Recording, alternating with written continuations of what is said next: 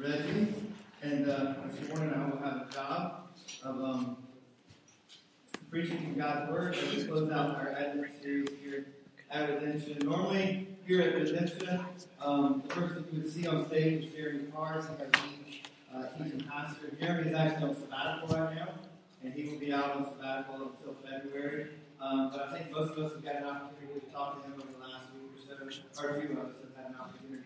And he and Melody and their family are doing well, and we'll see them back in a few months. But like I said this morning, we're going to finish up our Advent series here at Redemption. Over the past 4 weeks, we have been going through the first 2 chapters of Matthew and looking at what Matthew's gospel would teach us about the first coming of Christ. Our Advent series will actually culminate on Wednesday night, when we will have a Christmas service on Wednesday night here at Redemption. So we're looking forward to that as well. But like I said this morning, we're going to close. We're going to have our last sermon as it relates to the Advent series. But as we get started, let me ask you guys a question. Who's watched the movie Elf yet so far this year? Okay, I have to. Any other Christmas movies? Christmas Vacation? Anybody? Any other Christmas movies? Okay, well, this week we get to watch Christmas Story, right? And who's seen Star Wars, the greatest Christmas story of all? Okay. I might get to see that today, I'm not sure. But over the past, couple of weeks, my family has been just getting right into the swing of Christmas, right? Watching movies, listening to Christmas music. Every time we get into the car, my girls want to hear the Christmas channel that only plays Christmas songs and Christmas hymns and things like that. Decorations, we've been going to Christmas parties. The season is strong, right? It's Christmas, we're all celebrating. And so what we want to do this morning is just take a few minutes and make sure, as we close out our Advent series, that we're truly focusing in on Christmas, on Christ, why the story of the Advent matters, and why the Christmas story is important. So I'm going to pray for us, and then we'll get going from there. God, thank you for the opportunity we have to be present this morning to dive into your word for just a few minutes. God, thank you for the Christmas story. Thank you that you came to earth for our sake. God, as we talk about that this morning, as we dive into that a little bit this morning, God, I pray that you would be at work in our hearts and minds to draw us to yourself. God, I pray that you would speak to us this morning. I fully recognize that my words carry little weight and are not important at all, God, but your words that we would hear from you this morning carry tremendous weight and are of utmost importance. And so, God, I pray that we would hear from you. I pray that you would use me as an instrument of your grace and mercy, an instrument of your love, an instrument of the gospel, that Jesus would be lifted high, that we might be drawn to you through Jesus. And God, we ask all this in your name, in the name of your Son, Jesus. Amen.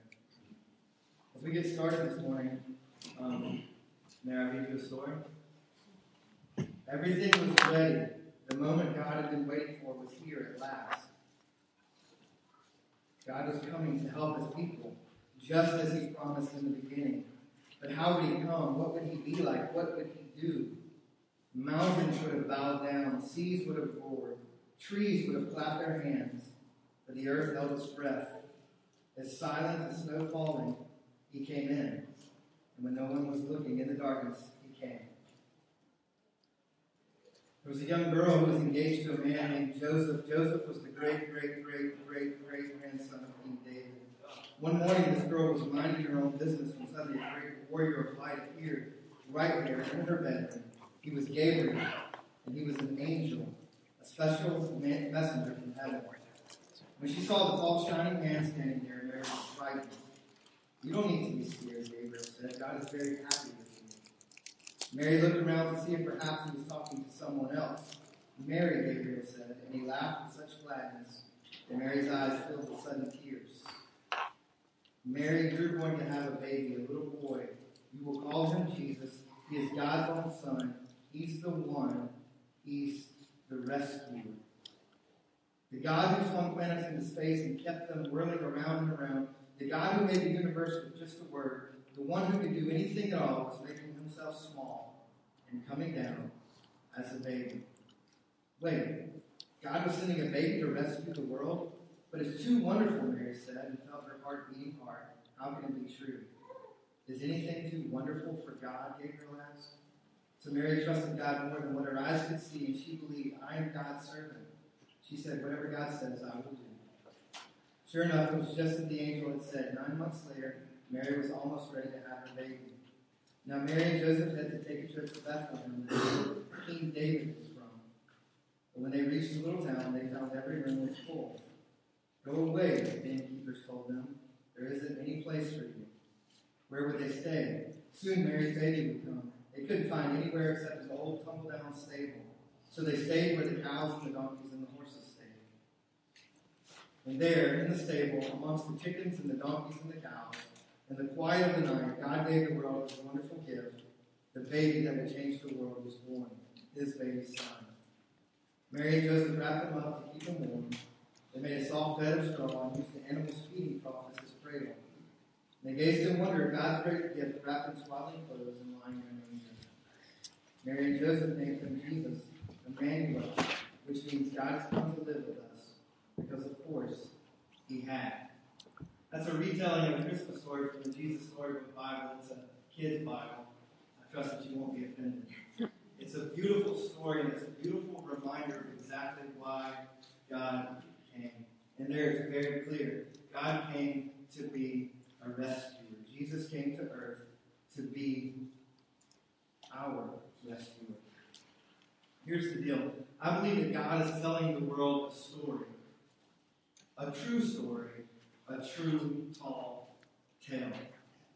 It began before the creation of the world, and it stretches into eternity future. The story peaked about 2,000 years ago in the way that I just read to you, and that God entered into his creation as a baby. And this story can reach its conclusion today, or tomorrow, or in 2 years, or in 5 years, or in 1,000 years. We don't know. But the theme of this story is that God is redeeming all things to himself and bringing all things to a point of peace under his kingship and under his rule, because he is the rescuer and the Savior. Amen. But why is God telling us this story? I believe that we as people are story-shaped creatures. We've talked about this for a few weeks now. We are born into stories, raised in stories, and we live and die in stories. Stories matter. Stories mean something to us. Stories are all around our culture and all around us all the time. One pastor, Dan Taylor, has said this: if faith were primarily an idea, the intellect alone might be adequate for dealing with it. Since it is instead a life to be lived, we need story. Story, as does life, engages all of what we are: mind, emotions, spirit, body. Faith calls us to live in a certain way, not just to think in a certain way. It is no surprise then that the central record of faith in human history opens with an unmistakable story signature when Scripture says, in the beginning. Here's the thing. Stories are God's idea. God is the creator of stories, and God created us to be impacted by stories. The Bible, for all that it is, for all that it teaches us, for all the doctrine that it possesses, for all the propositions it contains, for all the commands it sends us out to do, is still the story through which God is revealing himself to his creation. God came to earth as a baby, ultimately to save and rescue his people. That's a propositional statement. That's a fact. It's a declaration of fact. It is true, and it's based on Scripture. Matthew 1:21. This is our primary text for today, even though we'll look at a bunch of other scriptures as well. Matthew 1:21. She will bear a son, and you shall call his name Jesus, for he will save his people from their sins. Let me read it again.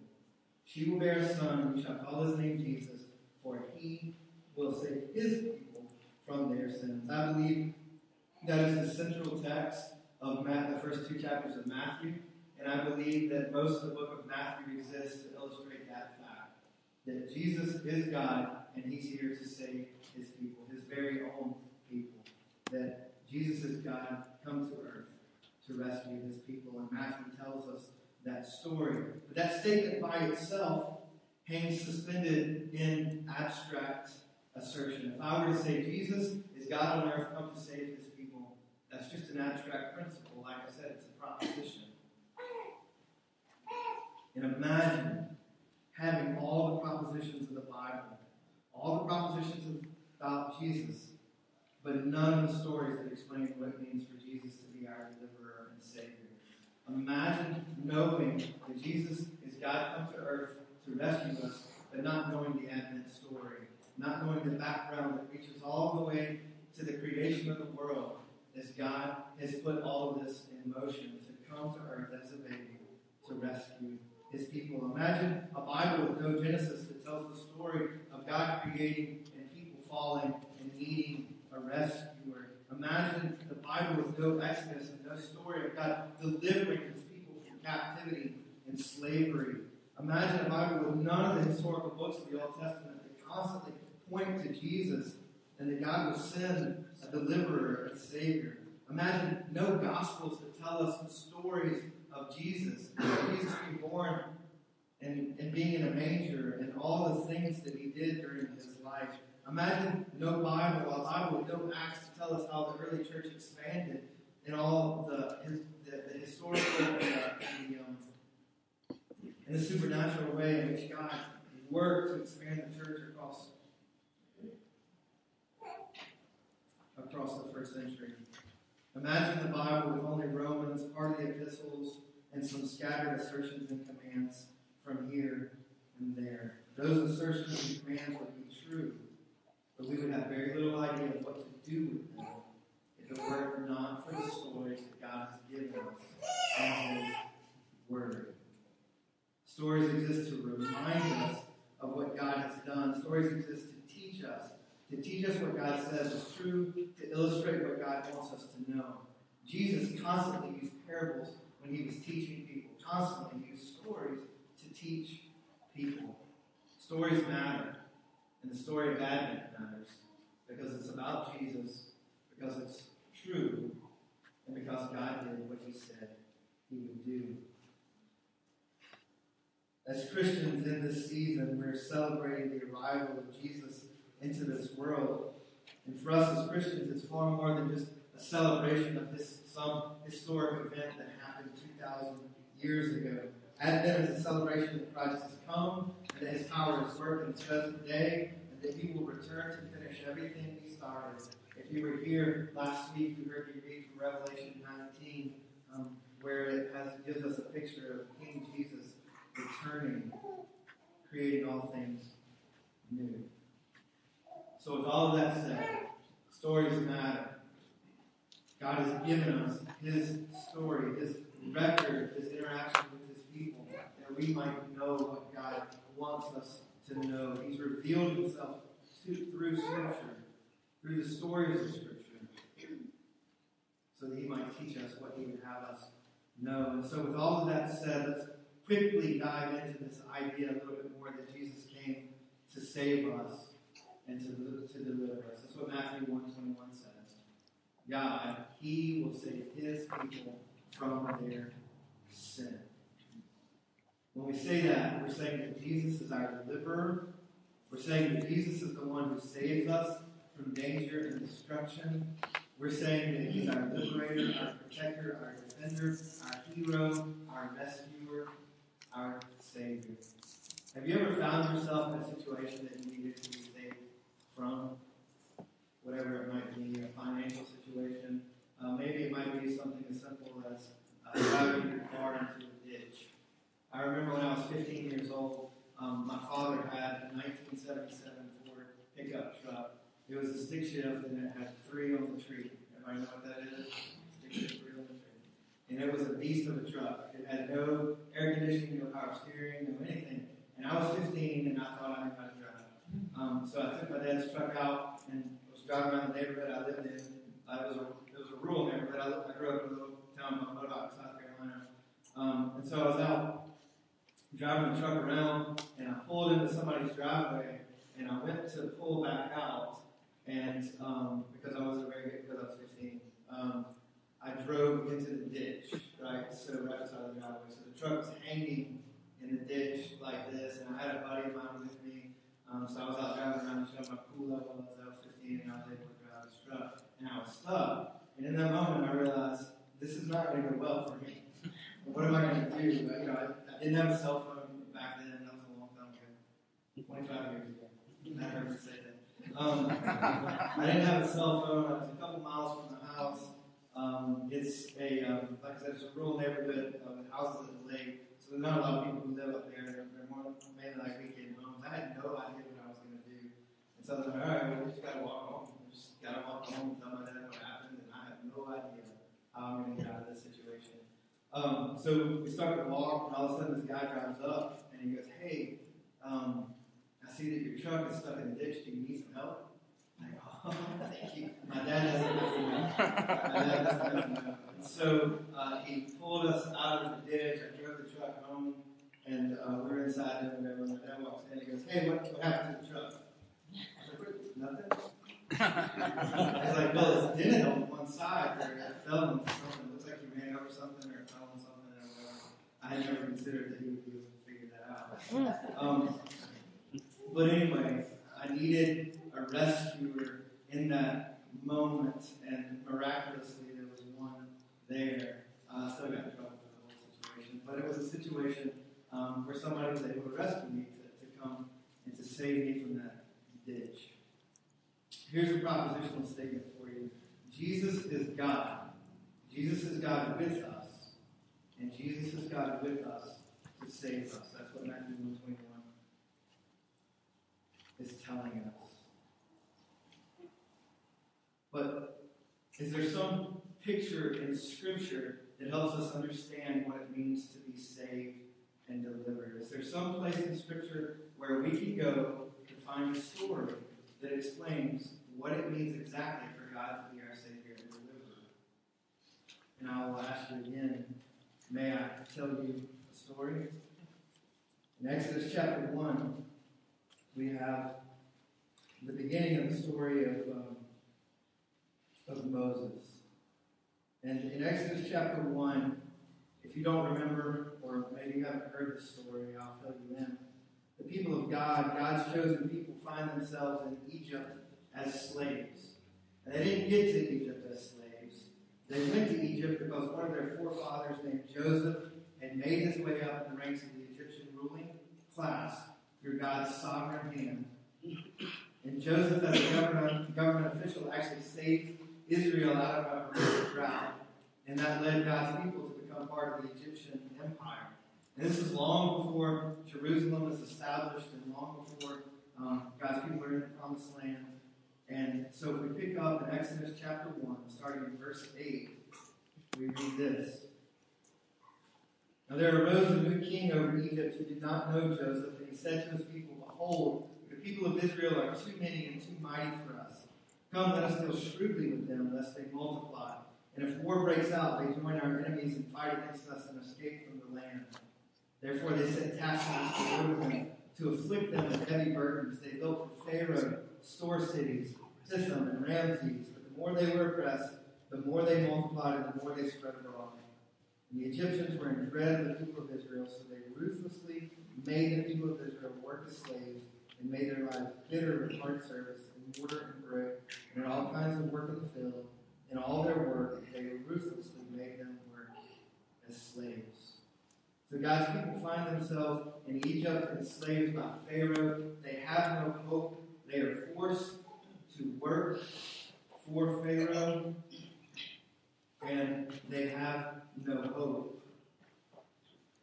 You know, oftentimes we can find our own selves with no hope. Probably not to the level that God's people were in here, but maybe that's a statement that we can relate to this morning. At the end of Exodus chapter 1, Pharaoh commands all the Hebrew male babies be drowned in the Nile. And so at the beginning of Exodus chapter 2, God begins to act. He causes, or he raises up a God's people named Moses. And you know the story of Moses. You've all seen the Ten Commandments, which are often estimated, or the Prince of Egypt. or Gods and Kings, which was a movie that came out last year or within the last year. At the beginning of Exodus chapter 2, God begins to act. God sovereignly protects Moses. Moses is in a basket on the river, and Pharaoh's daughter brings him in, and he's raised to become a member of Pharaoh's household after that. And so at the end of Exodus chapter 2, after we learn about Moses' birth, we hear this, Exodus 2:23 through 25. During those many days, the king of Egypt died. The people of Israel groaned because of their slavery and cried out for help.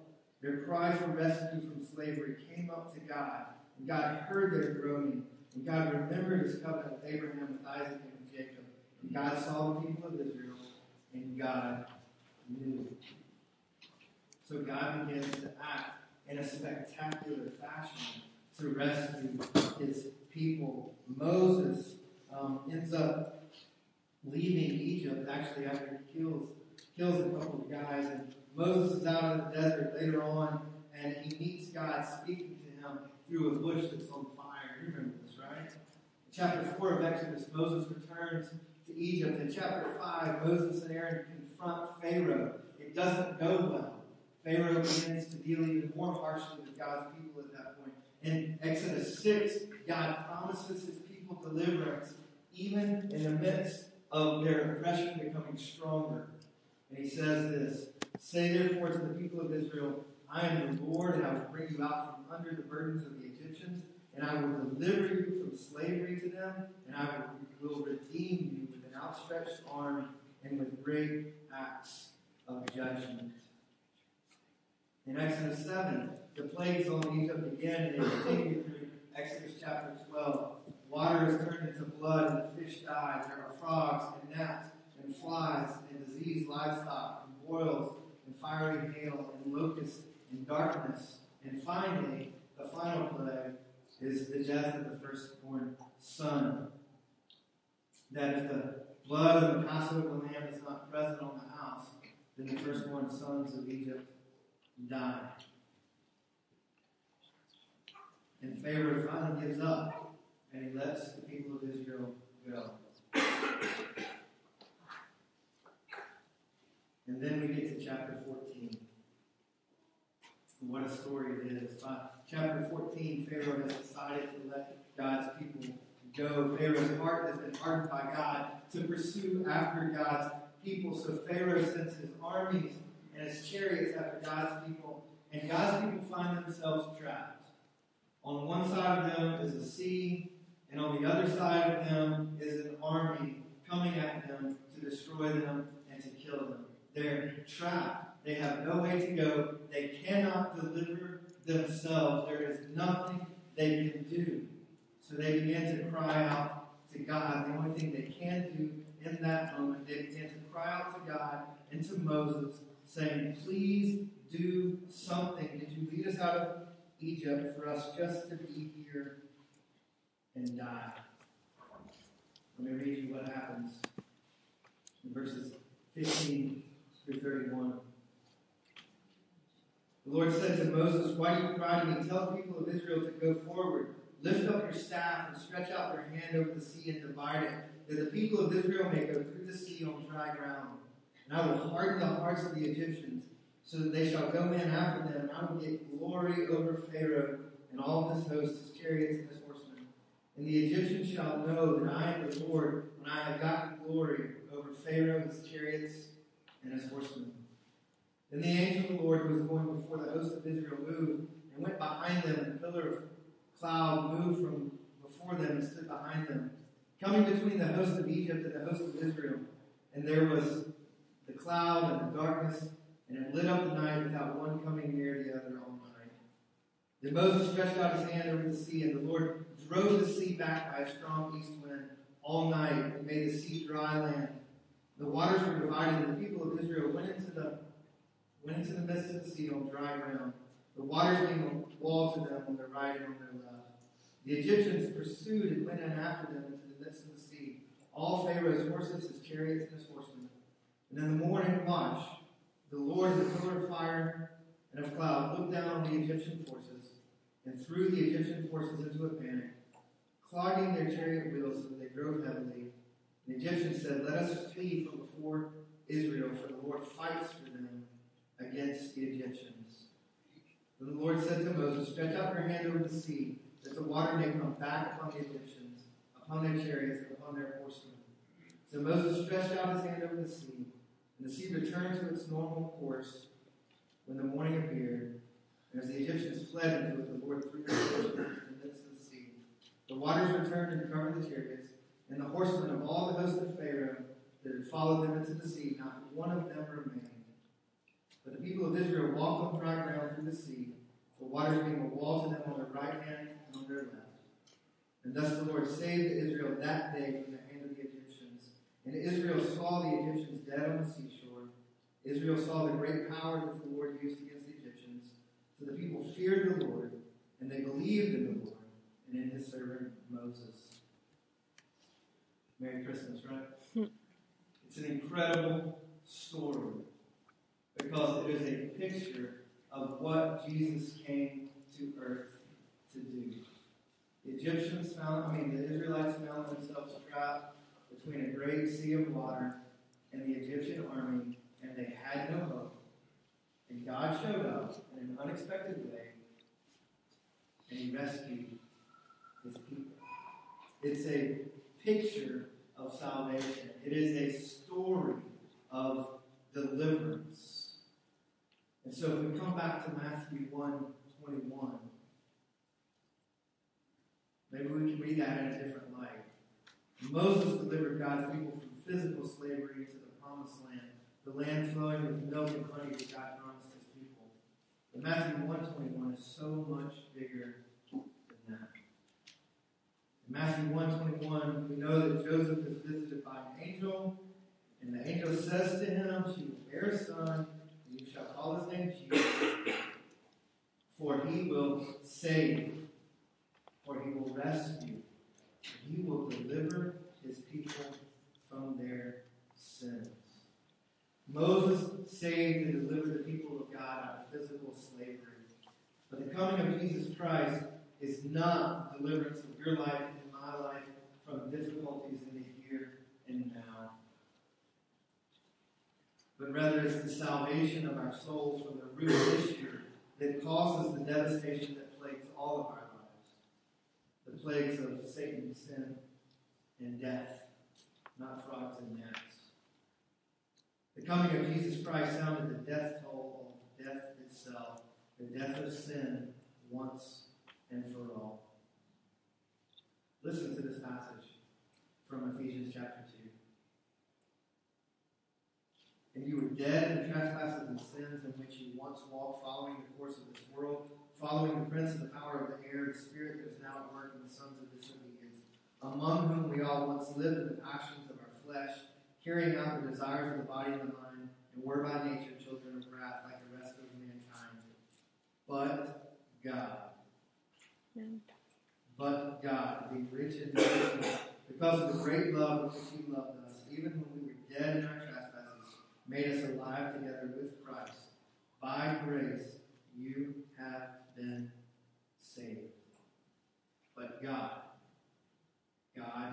did something to rescue and deliver his people. God acted on behalf of his people, just like he acted on behalf of the Israelites when they were trapped between a sea and the Egyptian army. God acted on our behalf to save us. The coming of Jesus introduces into our lives freedom from the real root issues of the heart that lead to all sorts of brokenness and sin and disaster and wickedness in this world. Jesus showed up to defeat Satan, sin, and death for all time. God didn't send Moses this time. God came to earth in the flesh, in the person of Jesus, to save his people from something from which they could not save themselves. He shows up, and a certain death lies on each side of us as destruction and devastation and death and sin lies all around us. God shows up. God does something miraculous by coming to earth as a baby. He shows up to free his people and deliver them from which they absolutely could not deliver themselves. And I read you a story.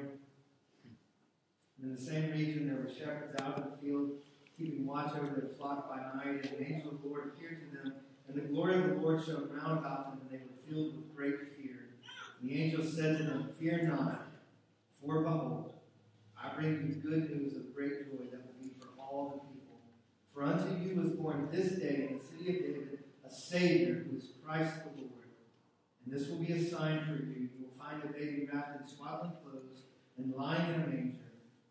And suddenly there was with the angel a multitude of the heavenly host, praising God and saying, "Glory to God in the highest, and on earth peace among those with whom he is pleased."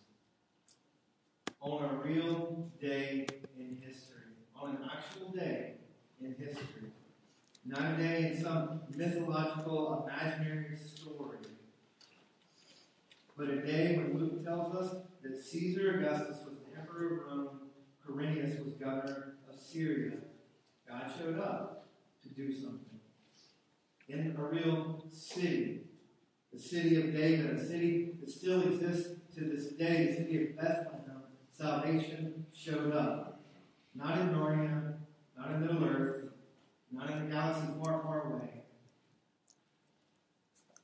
but in a city that's a few thousand miles from here, across an ocean. A real Savior came to earth. A Savior. For unto you is born this day in the city of David a Savior. If you have ever sinned against God, you need a Savior. And we all have. The angel said to Joseph, "You shall call his name Jesus, for he will save his people from their sins." Only God can forgive sins, and God came to earth as a baby to do something, to act, to rescue his people. A Savior who is Christ. For unto you is born this day in the city of David a Savior who is Christ. Christ is the English word for Christos, which means anointed one, which is the Messiah. This is the long predicted, long awaited, the one anointed above all others to be king, prophet, priest for all time. For unto you is born this day in the city of David a Savior who is Christ the Lord, the ruler, the sovereign, the mighty God, the everlasting Father, the Lord of the universe. Isaiah said it this way, "For to us a child is born, to us a son is given, and the government shall be upon his shoulder, and his name shall be called the Wonderful Counselor, Mighty God, Everlasting Father, Prince of Peace. Of the increase of his government and of peace there will be no end." In this season of Christmas, in this season of Advent, what we're trying to do is to look backwards and to remember the true tall tale of Christmas, the true tall tale of the Advent story. We remember what Jesus has done. We look forward to the completion of the story in the future. But as we remember, I would encourage you to allow God to teach us through this story. As we reflect on the story, as we remember the story, as we read the story, as we celebrate Christmas, I would ask that you would learn what God would have us to learn through this. God came to earth as a baby to accomplish something, to do something, to rescue his people. The Exodus gives us an incredible picture of what it means to be delivered and rescued. It's a story of God actually acting on behalf of his people. And in an even more magnificent way, Jesus came to earth as a baby to rescue his people. So my call to you this morning is the same as it has been for the last few weeks. Are you believing this story? I believe it's a true story. I believe it really happened. I believe it matters. But my question to you is, do you believe it? And if so, if you do, then it should actually affect the way you live. It should bear out in your life. It should make a difference, and it should matters. So are you believing the story? Are you sharing the story with your families, with your missional communities, with your kids, with your relatives, the people around you? Are you telling the story so that those who have never heard it will hear it in a new way? We'll hear it for the first time, or maybe somebody needs to hear it in a new way, having heard it before. Are you believing the story? Are you sharing the story? Are you telling the story? My call to you during this Christmas season, during this Advent, is to wrap yourself up in the story, that God might speak to us, that God might remind us of what He's done on our behalf to rescue us from that which we could never rescue ourselves. We're going to move into a time of response, and as we close out our service this morning, like we normally do, during the next few minutes, the band's going to come back up on the stage, and they're going to lead us in some songs and provide the opportunity for us to continue to worship through singing. During this time, you also have the opportunity to worship through giving. There's a giving basket in the back where, as God calls you to worship through the act of giving. During this time as well, I encourage you, if God is at work in your hearts and minds, to sit where you are and reflect on those things that you're hearing, reflect on those things that God is speaking to you. If you need to know more about what it means to be a follower of Christ, then please let me know, and we can talk about that. And as well during this time, we're going to celebrate communion. And so as we celebrate communion, I would ask you in just a few minutes, if you're going to come and take communion, for everybody to come down this middle aisle and split off in two different directions, just to help the traffic flow. Here's the reason we do communion. And here's the reason why I would invite you to do it, whether you're a member of Redemption or not. We celebrate communion because Scripture tells us in 1 Corinthians that when we celebrate communion, when we take communion, we're remembering what God has called us. We're remembering what God has done for us, and we're proclaiming to one another that we believe it. That's what we're doing as a part of this Advent series. We're remembering that God has acted on our behalf.